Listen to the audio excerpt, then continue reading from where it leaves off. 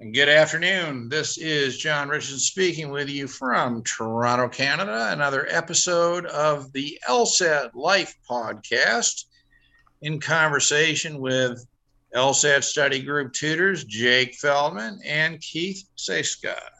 Jake is, of course, in New York, and Keith is in Texas. And today we're going to have a somewhat different kind of discussion. I mentioned that Jake and Keith are LSAT tutors. They're well known in the group. But imagine a dystopian future characterized by two things. First is not only do law school applicants have to take the LSAT, but in fact, every adult American is required to take the LSAT. Number one. Sweet. But number two, before the tutors get excited, LSAT tutors have been abolished by law.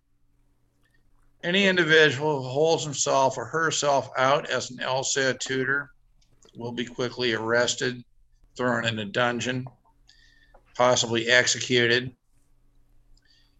Furthermore, all LSAT books, past, present, and future, have been burned.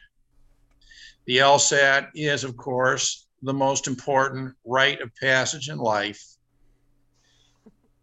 Basically, one's LSAT score will determine what happens to them from that point on for every second of every minute, of every hour, of every day, of every week, of every year, for the rest of your life.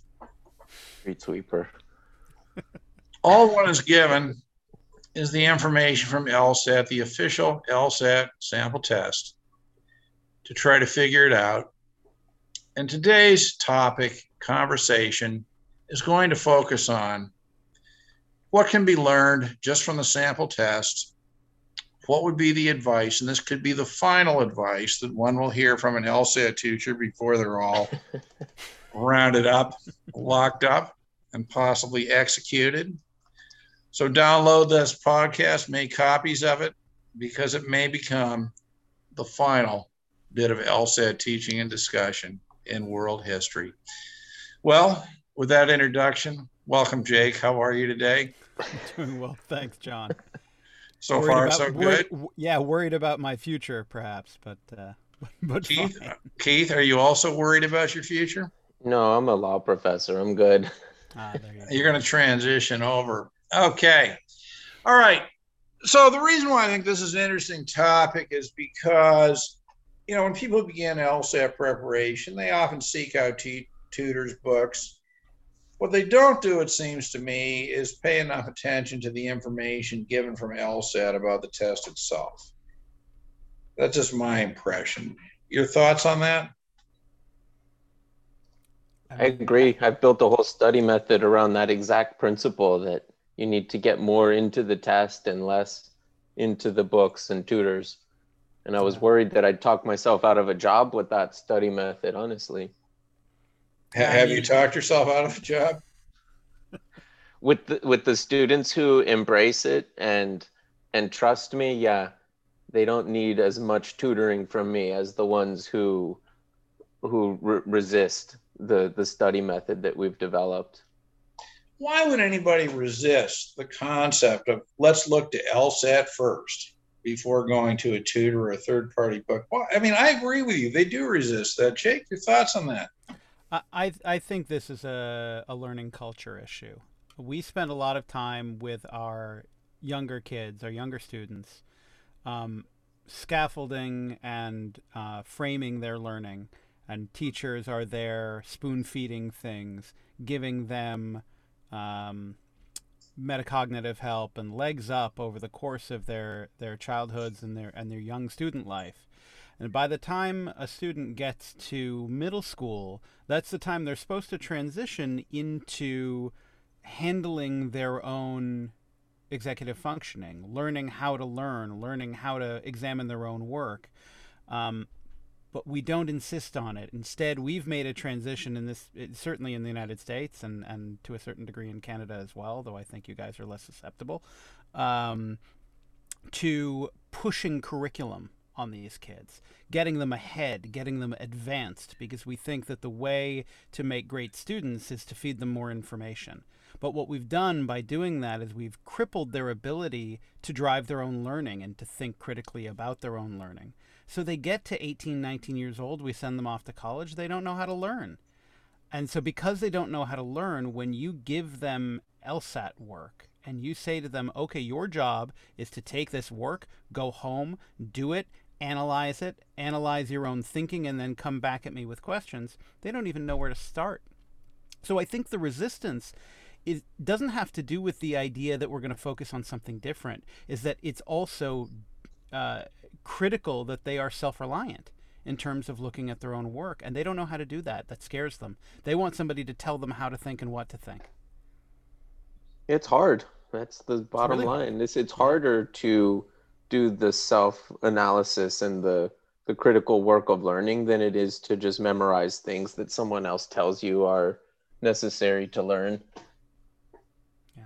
And it's personal, right? It's very revealing of yourself to think about the way that you're thinking. You don't want it to be personal. You want it to be extrinsic. You want to blame other people or other things or methods for your lack of performance. But if you have to look internally, you can certainly turn that into a sort of a fixed Criticism. mindset. A self-criticism. I'm not smart enough, right? I must not be smart enough because I can't figure this out. When in truth, it's very much a growth-minded perspective. But it just doesn't feel that way for people that are very fixed and think they have fixed abilities. It can get really scary really quickly. Yeah. Well, one of the themes that I see constantly when I look at the discussion in the group is this sort of focus on what is the way to do this, or somebody show me exactly how. And I wonder if a great exercise for somebody might be, imagine a dystopian future where there are no LSAT teachers, there are no LSAT books, and it's your job to sort of, in a subversive way, create your own model of how somebody should prep for the LSAT. That's triple review. I mean, we specifically say that we don't want anyone to touch any resources until at least the third step of the process. And even then, that's only for the hardest things that they couldn't figure out on their own. So we're totally with getting rid of the teacher to the greatest extent possible. Yeah. I also fear that having a highly scaffolded learning environment for the LSAT set students up for failure in law school, where you don't have that same kind of scaffolded learning approach. It's case law method, where you learn one case at a time. And what you're talking about, learning the LSAT through the questions, I think that teaches you the case law method. Essentially, I view every single question like an appellate case, where there's a set of facts, there's a question that's posed to the court of LSAC. You can analyze the question on your own, but ultimately they get to be the judge of what's the correct answer to the question. And your job at the end of the day is to figure out what are the rules of logic that animate that decision. What are the rules of logic that make that one correct and the rest wrong? And until you've grasped those rules of logic, you haven't figured out the law yet, if it's a case law scenario. And same thing applies to the LSAT. If you can't figure out the rules that animate the test, you haven't figured out the logic yet. Okay, so sort of in a very, very simple-minded way, what I think is happening is that people are wanting to do something without even having the vaguest idea of what they're being asked to do. Would you agree with me on that, sort of, in that, if I put it in that simple-minded kind of way? Absolutely. Yes. Okay, so the first principle, as absolutely idiotic as this sounds, okay, would be that you got to understand what you're being asked to do, right? Yeah. Okay. What advice would you give somebody in the context of LSAT to help with that very basic principle? How do you understand what you're being asked to do? Read the directions. Start there. Yeah. Okay, now you laugh, but I think that's actually an extremely important point. because my experience was that a lot of people never did read the directions. Would you agree? Yeah. Yeah. They It's presumed they were absolutely absurd. stupid. I mean, I remember all those years of teaching, I would actually read the directions to the section. Yeah. It was never unhelpful, but at least they could never say that nobody tried to get them to focus on the directions. What if we were to, for example, let's imagine we don't even know anything about LSAT. Let's read the directions here to logical reasoning. I'm looking at an old test. I think these are still the directions, but if they're not, you'll let me know. They haven't changed. Okay. I So read here them we go. frequently. All right.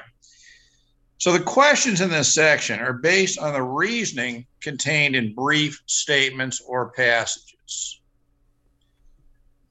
Okay, that's interesting. They're calling them statements or passages. A statement or passage might include an argument, but that doesn't necessarily mean it is an argument. Agreed?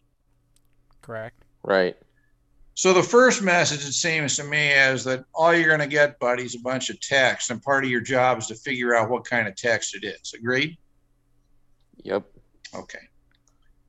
For some questions, more than one of the choices can conceivably answer the question. I love that part. That's a very difficult statement, isn't it? Mm-hmm. I'm so looking forward to hearing your thoughts on that statement.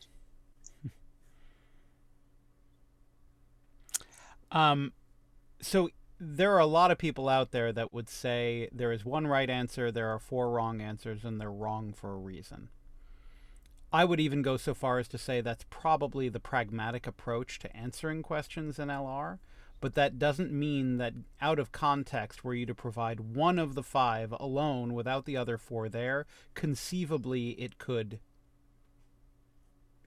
be deemed deductively correct in a certain way outside of the context of the question.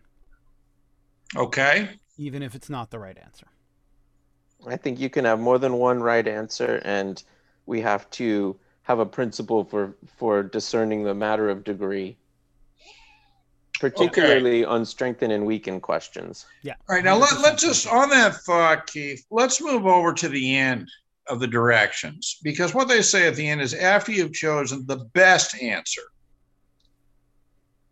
Right. So, that seems to me to be directly correlated to more than one of the choices could answer the question. Does that make sense? Yeah. Okay. Now, I'm going to tell you how I experienced groups trying to deal with this. And I think a lot of this has to do with sort of self-talk. If somebody's orientation is, I'm looking for completely wrong, completely right, I don't know how good that is. Isn't to think in terms of better versus worse more effective than right versus wrong? Yeah, that's how we treat answer choices. We always tell them don't circle the one that you think is right on the first pass.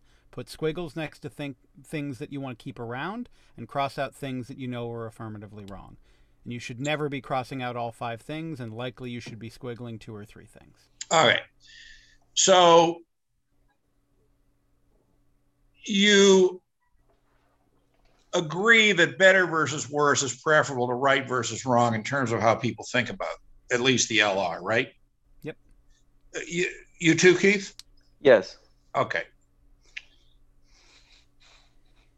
So, I got to tell you, okay, the way I experienced this stuff from a classroom perspective was that when people got it down to 2 choices, those who were thinking right versus wrong always had more trouble than those who thought in terms of better versus worse. Okay, here we go. However, continuing on, you were to choose the best answer. They even have the word best underlined. Now, here we go again. The response that most accurately and completely answers the question. Why don't we break that down? Accurately and complete. Accuracy and completeness. What does that mean to you? It can mean a lot of things, but from a deductive framework, it means you have to understand what would be valid, and to be accurate and complete about the way that you're answering the question, you need to do so in a way in which there are no uncertainties of language, no vagueness about the language that's there, or nothing can be right except for this one word which I don't love. Right? An incompletely correct answer would be like 98% of this is fine. I don't love this part, but the rest of it's good. That's an Okay. incomplete answer. Or, for example, let's imagine a must follow from type of question. Mm-hmm. And let's imagine that, if you run whatever it was, you'd run through your reasoning, you could definitely conclude, say, A, B, and C. Okay. A, B, and each of A, B, and C independently must follow from. What if you have an answer choice that includes only A and B? Correct or incorrect? Depends on how they phrase the answer. How they phrase the question stem.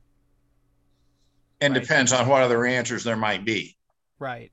And I think ultimately, I mean, in reading all of this, what do I think LSAC's purpose was in putting these directions there and phrasing them like that? Do I think they intend to have more than one answer be correct? No. I think they intend for there to be one correct answer and four wrong. Let's pause on that. I want to get Keith's thought on that. Yeah, sure. What do you think LSAT intends, Keith? More than one right answer, or one right answer and a cleverly disguised wrong answer, for example?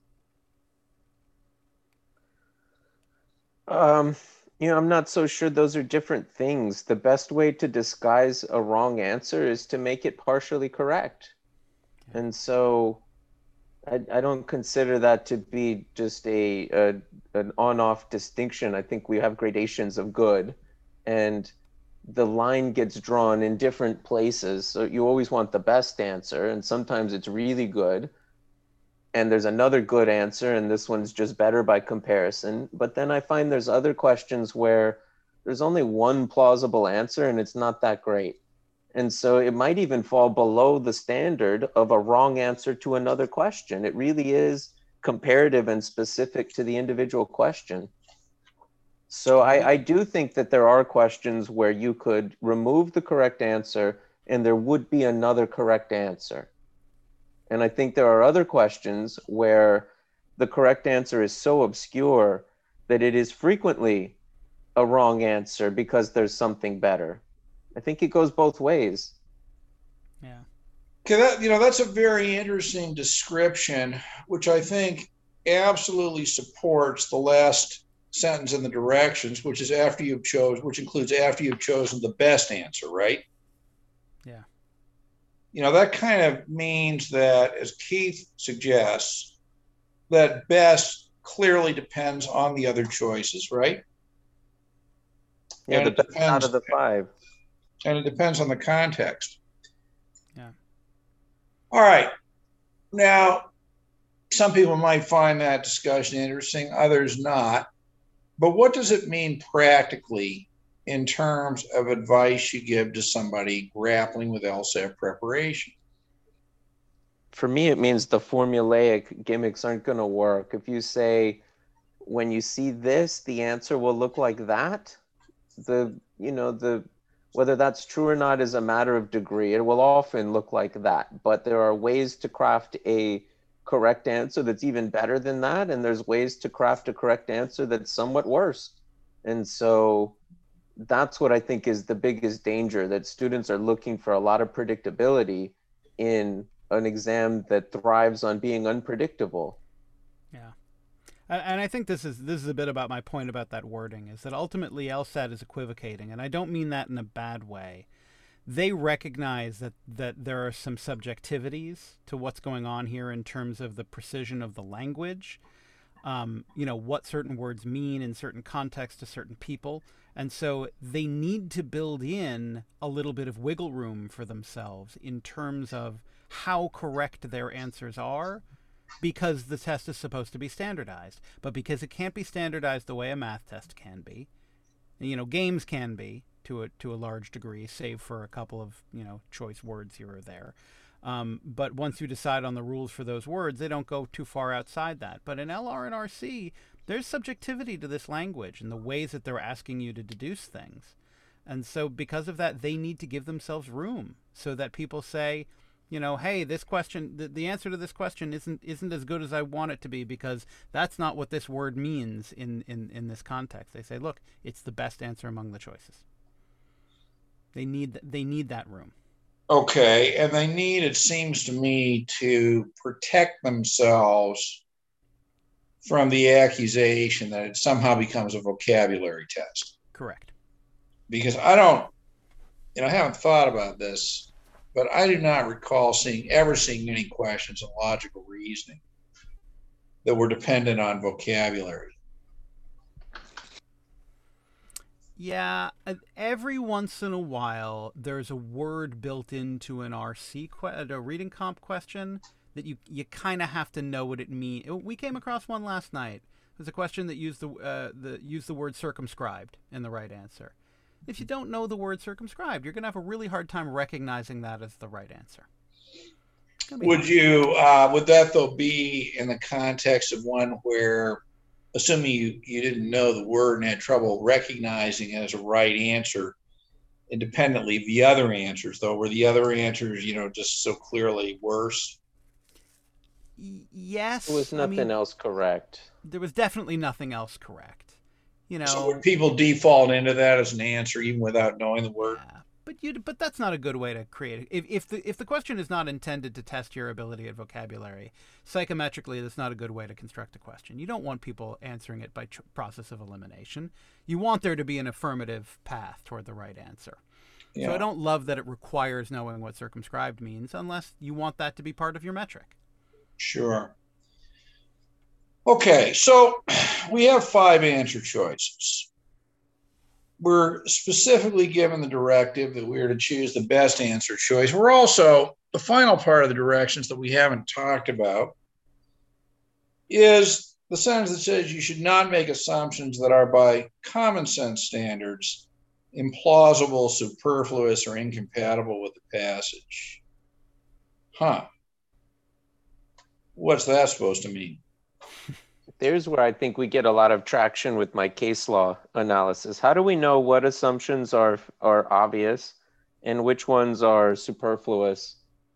You have to look at 100 or 200 or 1,000 questions and see what assumptions they build into the correct answers and which ones are not fair. They constitute flaws, correct answers to flaw questions.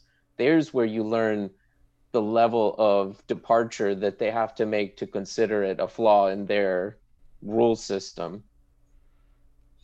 So in other words, if I'm understanding you, you could use the flaw questions on the test as a way to identify examples of what LSAT would consider to be bad reasoning and therefore could not be assumptions. That's what you're saying?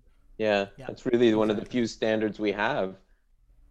Yeah. Probably the only standard, the LSAT universe, LSAT logic.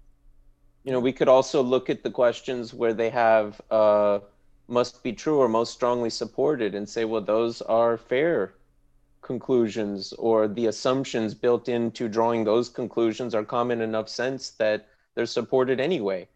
So we could look at it from both angles. We could look at the flaw questions to see what not to do. And we could look at the must be true and most strongly supported questions to see how far we can go in deviating from the original language or the original logic. So that's really interesting. So it was John Irving who wrote the book, The World According to Garp. I'm not familiar with it. Well, so imagine that one were to go through all these tests and write The World According to LSAT. The assumptions through which LSAT sort of bases its test in the world. I think that would be interesting. Well, it's sort of a macro example of what we're talking about with the micro example of LR questions, right? What are the rules that govern this world? What are the principles? LSAC has clearly decided what they are, but we have to derive them. And when you talk about this dystopia that we're living in right now with no tutors and no prep materials, this is part of the reason why I hesitate to define these things for my students. Because if I'm defining it, I'm defining it through my lens, through my eye, with my paradigm and my understanding. And if I express that to you in words, it gets lost in translation twice. Once when I verbalize it, and again when you interpret my verbalization. You're not going to understand those principles the way that I do. So how could I possibly express the entirety of them to you? You have to derive those rules on your own. The one exception I make here is that I do tell people, in general, the assumptions you're allowed to make are ones of what words mean, rather than new ideas about connecting terms that are not connected. You're allowed to find synonyms. You're allowed to find things that are equivalent, but you're not allowed to then extend that beyond the definition of the word itself. And you're allowed to make sort of logical deductions about numerics. You know, if you're given statistics about the majority view, you can make the appropriate assumption or conclusion about the minority view. But the kinds of allowed assumptions are pretty narrow, I find. They're pretty particular with calling out connections that don't exist, or demanding that you call them out if you're not going to have a flawed argument. So when we look at these, these things, I mean, if I were giving somebody some homework and say, here's what I want you to do to get yourself in the LSAT mindset, so to speak. Let's have a look. We have a question. We have a statement, which may be an argument or may not.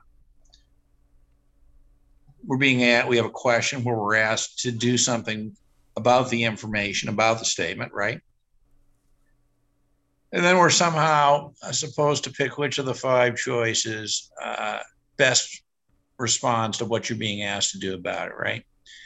And if we look at the assumptions, the construction, the worldview of LSAT, seems to me that there are some principles on each, clearly with respect to each of those components that seem to me to repeat themselves. And if we were to start a discussion, for example, about answer choices, let me make a statement and I'd be interested in your thoughts on it.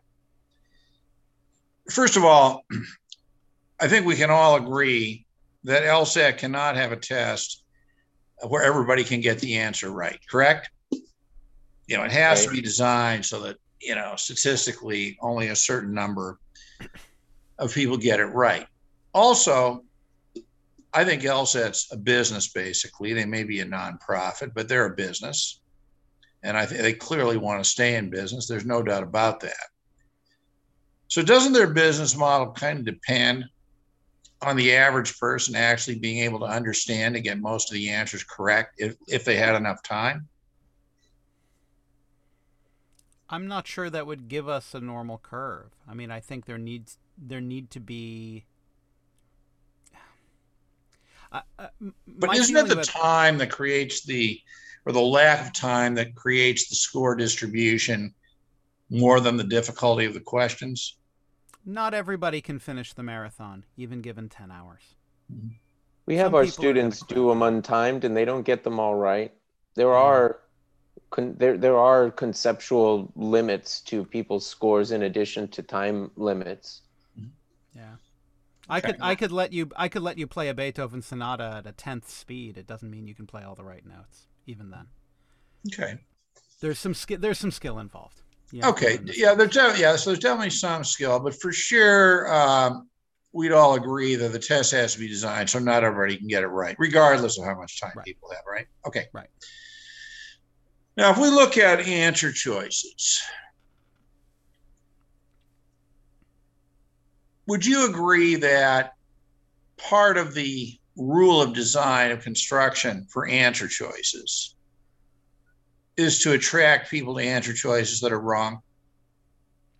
I think to a certain degree. I mean, it depends on the writer, but I've written 5-choice, multiple choice questions, and that's part of the deal. You have the right answer, and then you figure out attractive or likely wrong answers, wrong reasoning that people can make, and how they would end up at a different answer choice. Okay, I wonder, it'd be interesting if we could generalize in some of the general, sort of the basic approaches that they seem to use to attract people to wrong answers.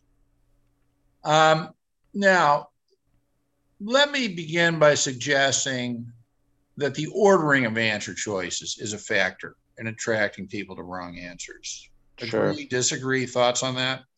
I definitely agree. Yeah, I do though I worry about hinting at anybody trying to derive rules about where in the list of answer choices things are more likely to be than other things. Oh, Because I certainly agree with you on that. In other words, I'm not sure. I think, an awareness of this is one thing. right. Perhaps in a very minimalistic sense, the fact that you see it quickly doesn't make it right, perhaps. Right. Okay. But yeah, I also agree that, this sort of discussion about statistically there's more D's than A's, or, is really, in my view anyway, a complete waste of time. Yeah. But I have seen, or at least I think I've seen, a lot of instances where, for example, with choice B, it's a strong wrong answer distractor as a way of sort of obscuring C as the right answer, which comes right after it. Sort of an attention diverter, right? Whether Yeah. it's intentional or not, it's playing into our confirmation bias. And so those are harder to spot or avoid, even if they're unintentionally placed that way. I would agree with you that in terms of like importance to the test taker, that scenario presents a more formidable obstacle than the reverse, where you already understand the correct answer and then see the attractor. That's easier to figure out than the reverse scenario. Yeah, I think absolutely. What about these answer choices? So then the question becomes, what are the things they seem to do, very repetitively, and therefore I would have to think intentionally, to make wrong answer choices attractive. And I mean, what are your thoughts on that? Just some basic general principles that you could identify. Number one is that they use the vocabulary from the stimulus or passage, but they use it Quotes, incorrectly. right? Quoting the exact words, but Yeah. connecting them in wrong ways. Yep.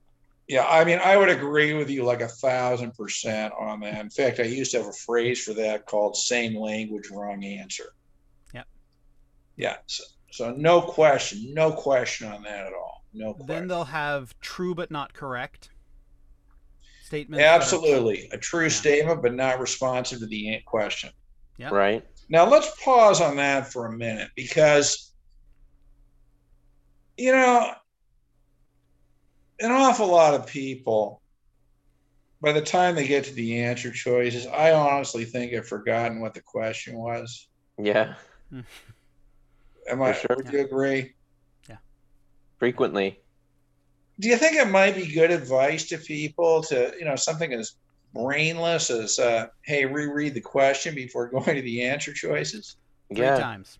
Three Three. times. Oh, Read yeah, it you like first. that one. Okay, You three read it times. first, do the stimulus, read it again, look at the answer choices, and then once you've decided, read it again to confirm. Yeah, like I gotta tell you, I think that is so key because if you miss that, you become extremely susceptible to true statement but not responsive type of thing. There's clearly so much of that going on in the test, right? Yep. Okay. Another thought on, these sort of repetitive things they seem to do. They'll play on algorithmic approaches. Meaning, So, for instance, they know that the prep world is out there telling people it is critical to know the difference between necessary and sufficient. oh So yeah, then they'll give oh you yeah, answer choices that play on the fact that you know that that's a thing, even though it has nothing to do with what's going on in the question. Right. exactly. Oh my God, I recognize that as a principle of LSAT construction. It must be right. Yeah. Yeah. No question about that. There's a lot of that. Good. It's just taste for me. It's a trip down memory lane. Other thoughts on on things they would do.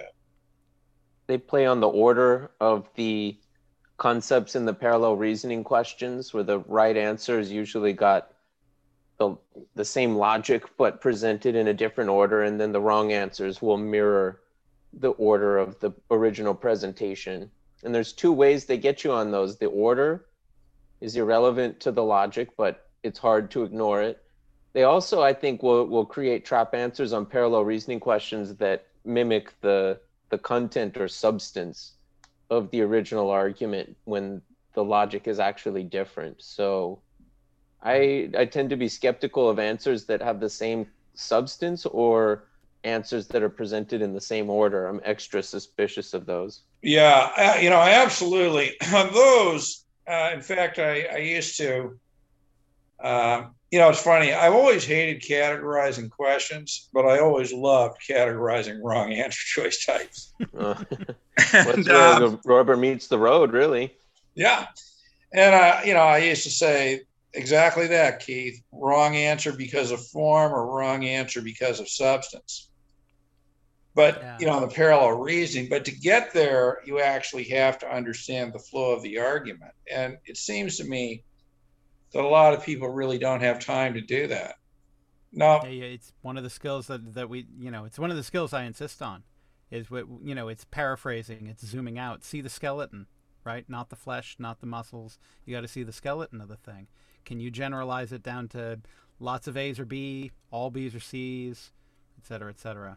Yeah, very interesting. Or here, let me offer one up. Get your thoughts on it. I think there's a lot of what I would call word shift right at the end that changes the meaning, right? This is so good, yes. And it's so good that you decided that you want it to be right. You love it so much so that you can't see the word shift at the end, right? Yep. Along those lines, I think one of the ways they do it is what I call the superfluous adjective or adverb, right? That extra little bit that makes it wrong. Everything was right except for the fact that they said most, or they used the wrong descriptor, right? It was the ocean fish instead of the freshwater fish, right? Like just that extra little description that made the thing wrong. Absolutely. Absolutely. Yeah. 100% right on that. And so, obviously they have figured out that they can run that type of sentence by people and they don't see the distinction, right? Mm-hmm. So what's the advice you give people? Read every word of every choice? No, that's too much. That's too general. It doesn't give them anything. I honestly, what I tell them is stop reading other people's advice. You have to, there've got to be multiple layers of analysis. You have to be able to give it a shot and use your intuition, and then you have to do it untimed and take as much time as you need to get right answers, and then you have to do your meta-analysis. What's the right answer now? Now that I know what the right answer is, why is it the right answer? Why are these wrong answers? What was wrong with them? How can I fix them? You have to do all of those pieces on every question you do, because that's the way that you develop your own curriculum. And it all has to be done in relation to the specific question asked. Yeah. We developed a 2-pass method for the answer choices that kind of accounts for this. And the first pass involves leaving any plausible answer. And so if any part of it's good and attractive to you, you just leave it in and leave the subtleties for later. And then it's once you're left with a few contenders, then drill down and get more discerning with the details of the answer choice. I like that method because I think if you try to brute force every single answer choice, you end up having to go back to the stimulus very often to double check all of the details. But if you can get rid of the ones that aren't contenders, like even if the details match up, that's not going to possibly be right. Then you have more bandwidth to go back and take the final 2 or 3 answers and say, now I have to consider all the details and all of the connections or disconnections with the original. Yeah, with less to filter it. So, right. Would it be a correct summary of that piece of advice? Let's get rid of the crap and then deal with the contenders. Yeah. And dealing with the contenders, make sure you go reread the question. But and read every word of the contender. That's when you get to that level of granularity. Okay. Yeah. I think that I happen to think that's very good advice. I think that's very, very good advice. But you need to know what the contenders are, right? You need to know how to figure out what are contenders and what aren't. Okay. And your thoughts on that? So when you talk about this dystopia, right, what I think is so powerful about this is that so often what we end up doing is trying to undo the damage that very good curricula do on students who don't know how to parse that curricula, who don't understand how to apply it. And so they've got all these ideas in their head, but they don't know when to use them and how. And so for me, right, when you're thinking about how am I going to figure out what the contender for an answer is, you need a task, not 15 tasks or 30 tasks, and you have to figure out which one to draw from. I need a task, and I need to anticipate what the answer is accurately, explicitly, and concisely. If I can't know what I'm looking for, how on earth am I going to be able to get rid of the contenders? So, get rid of the crap and leave myself with the contenders. So ultimately, what do? They go to all 5 answer choices and try to shove them in and see if they work. Then you're just Have you guessing. ever heard a student say to you, "Oh my God, they all seem pretty much the same to me"? All the time. Sure. What's your response to that? Go back to the stimulus. And they're all very different. Finding those differences is key to distinguishing them, and determining which ones are contenders has to do with a strong prediction up front. I usually can beat my students through the answer choices because I'll just see that some of them don't discuss the right concepts to be relevant to the flaw, and the students are stuck on those, trying to do this deep interpretation of precisely what it means and precisely how it fits. And I'm thinking the whole time, who cares? Even if I figure all that out, the end result is going to be it's irrelevant. Yeah, they keep asking themselves, could this be the flaw? Maybe this is the flaw. No. You The know the flaw is flaw. that. You need to take ownership of what the flaw is. Yeah. Yeah. Yeah. Um, Or flaws. Yeah. Sometimes there are yeah. multiple flaws. Yeah. It's my impression of this. I mean, I can't tell you how many times I've heard this in my life. We all seem the same. Well, it means one of two things. You either have no idea what the question's asking you to do, which is usually the case, or perhaps a deeper level. When you read the stimulus, you ran the words through your head one at a time and had no idea what you just read. Yeah. It's Yeah. one of those two things. But I think that's as simple of a point as that is. I think it's an extremely important point because there's a lot of people who, that is how they experience the LSAT, right? Yeah. I think one of the tragedies is that the advice and the shortcuts that are being offered on the market are actually pretty good, but because the students don't have the right framework to know when to employ those strategies, they don't know when the shortcut is going to work, then it ends up being this huge weight on their souls that they think they just have to keep learning more and It's more like a shortcuts. cancerous tumor that gets bigger every practice test they Right. do, is what it is. Right. And it's not just But when, it's also why, right? Right. If they don't know why it works, then they're going to be stuck when it ever deviates even slightly from the standard form. okay. So another thought so let me tell you what I'm thinking as I listen to the two of you discuss this. There is a world of difference between, as experienced tutors, I think you would probably agree with this. There's a world of difference between explaining to somebody why an answer is right and equipping them with the tools to get there themselves. Agreed? Definitely. Okay. So we talk about this whole vocabulary issue, which is a huge part of LSAT prep culture. I see this in the group sometimes. People say, well, what is, they want to focus on these precise quantifiers or something like that. So isn't the question not find the quantifiers or find the restrictive language? Isn't the question, yeah, you need to be aware of it, but the question is, what does the language mean in the context of what you're being asked to do? Which, seems to me to be an entirely different kind of mindset. Yeah. Yeah. They're trying to offload the responsibility of the analysis of the stimulus to the method that they were given. That's what they want. They want somebody to give them a comprehensive method that they can memorize and apply as an algorithm in its entirety. And you can't That's do that. exactly what they want. You can't do that.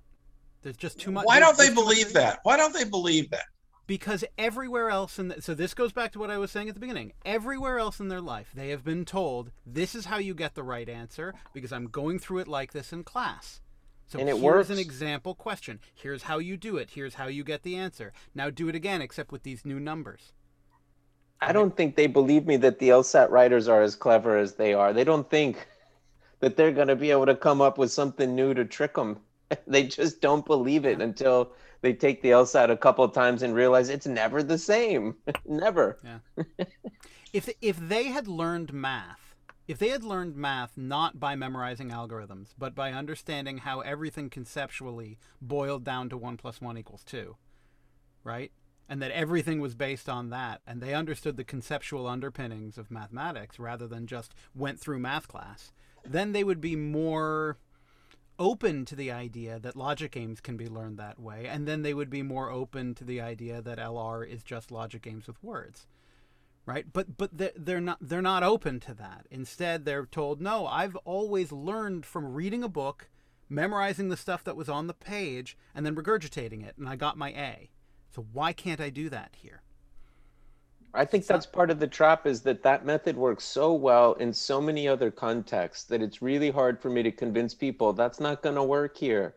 And that's not going to work in law school. And they keep saying, but I have a 4.0, but I got such and such on the SAT, but I've never failed a class in my life. They have all these justifications for why their learning method works. And I usually don't try to convince them. At that point, I tell them, go try it and call me in 6 months when you don't have your score. And then you'll be willing to believe me that the test writers are clever. It's a skill-based test, and that those traditional ways of learning don't work as well in this context as they do in others. Because there isn't an encyclopedia of things to learn here. There's one concept to learn, and that's deductive reasoning. And that's a really simple concept. As soon as they came up with one, if you could call the Bibles an encyclopedia of the exam, as soon as they're published, they've got questions that are defeated, or they've got questions that thwart those strategies. The hardest questions, perhaps, the ones that students kind of can afford to ignore in many cases, but they exist nonetheless. There are questions right now today that are not amenable to any method in the PowerScore Bible, or are beaten by many of the methods in the PowerScore Bibles. For example, the ones with 2 correct answers. The PowerScore Bible offers no solution for a question where you find 2 different answers that both strengthen the conclusion, and that's what you're asked to do. No solution to that problem whatsoever. Not even an attempted solution. Don't they at least tell them to pick the right answer? They do, but they tell them that they're wrong. They say, yeah, that the other one's wrong. Yeah, if you think that 2 answers strengthen the conclusion, then you're wrong about one of them. Let me ask you this question. Do you think the world of LSAT prep would be better without books?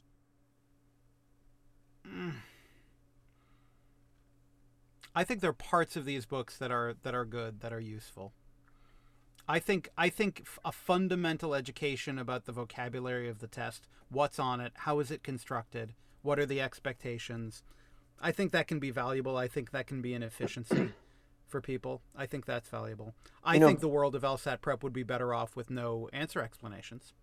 Better from whose perspective? I think the test writers and the schools would be able to garner better data if people were not hacking the test with tutors, teachers, and books.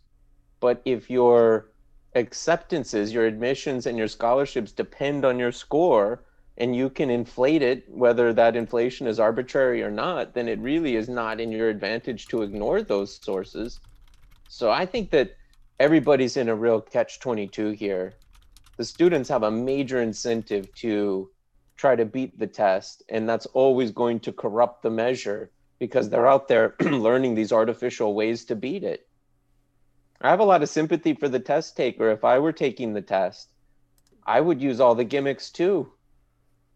But I don't want my students to do that because I think ultimately that doesn't It doesn't look far enough into the future. That doesn't help them in law school. That Well, helps them doesn't get it, in. leaving aside law school, doesn't it cap them at a certain score? I mean, if for no other reason, but that if you're doing what everybody does, you're going to get what everybody gets. I got a really high score with what I consider today to be gimmicks. So if there is a cap, it's pretty high up there. I think Okay. you can get into the 170s with those gimmicks. Yeah. In And I fact, a don't lot of think people many do. people need more than that. So that's effectively done for them. All right, let's talk about the questions themselves. We talked a bit about the answer choices.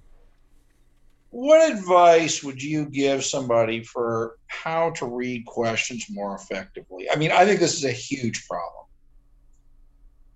because another kind of wrong answer choice, by the way, is something that would be the right answer to a different question. Right. Yeah, we Yeah. talk about that quite Yeah. a bit. Yeah. I mean, Even the first of dictionary. all, there's a limited list of what the questions are going to ask you, right? In each section of the test, there are 10 to 15 question types that consist 95% of what you'll see.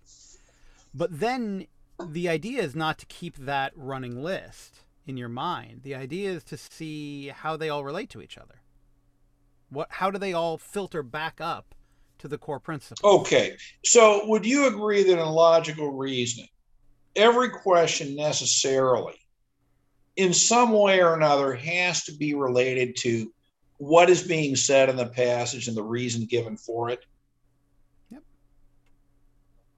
As these things are just, different question types are not so much different question types. They're just looking at a different aspect of the relationship between the what and the why in the passage. Does that seem like a reasonable guideline to you? Yeah, Without a absolutely. doubt. We point out frequently how you can have two different answer choices on one question, on a flaw question, that look at it from completely different angles. What you assume to be true when you're making an argument is the exact opposite of what you fail to consider. That's two completely opposite ways of looking at the exact same flaw to the exact same argument. So even within a question, we might be asked to look at it from different angles.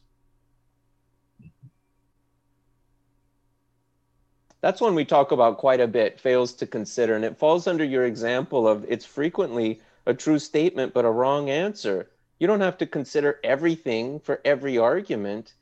The only things that are actual flaws are the things you fail to consider that would have weakened your argument had you considered them. So there's an extra step. It's not just did you fail to consider it, it's also, and would that have mattered if you had considered it, or does it matter now that we're considering it?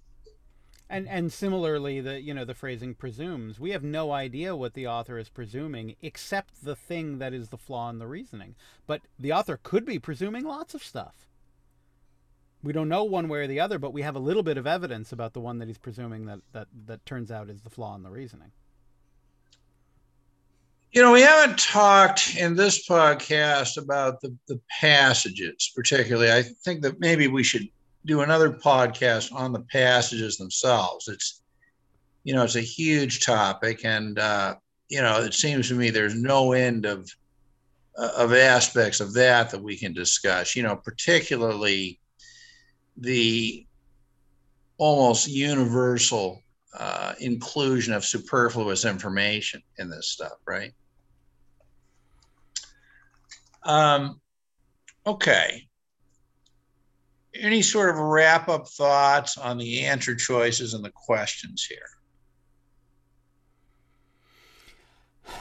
That's the food on which you will thrive when it comes to learning how to teach yourself this test. It is not enough to simply do tests, correct them, see what you got wrong, categorize them, and move on. You can't get better at the skill until you consume every little piece of information that the LSAT is providing you. And that means taking those answer choices, taking those question stems, and ripping them apart to their tiniest grain, to the smallest possible piece that you can look at and say, what can I learn from this? What can I gain from this? How does this weave into the fabric of my understanding of the approach to the test? And then you have to apply it the next time around. You don't stop at just what's the right answer. This is why those explanation videos, which are so attractive, somebody's going to tell me why the right answer is right. No, they're going to tell you why the right answer is right for them, but not for you. And so you need to spend that time. Yeah, I think that is absolutely right. But, you know, allow me to reinforce again, I do not perceive with most people the problem is understanding the right answer when it's explained to them. I don't think that's the issue. The issue is somehow or other equipping people with a small number of tools that have broad enough application so they don't lose the focus to kind of somehow navigate themselves to the last answer standing. You know, that makes sense. Yeah. At least that's, you know, that's kind of what I think it is. All right. Well, this has been a very, very interesting discussion, and I thank you for it. And we've got all kinds of sort of topics for the future. And I hope the listeners will find this interesting, because I really believe that the discussion that we've had today is really important for people prepping for the LSAT. Agreed. I mean, I think that one of the best things they might do is you gave them the assignment, why don't you figure out what a prep course for the LSAT should be? You know, what's it really about? But tell me, to wrap it up, are you looking forward to a dystopian future where LSAT tutors are rounded up, locked up, and basically made illegal?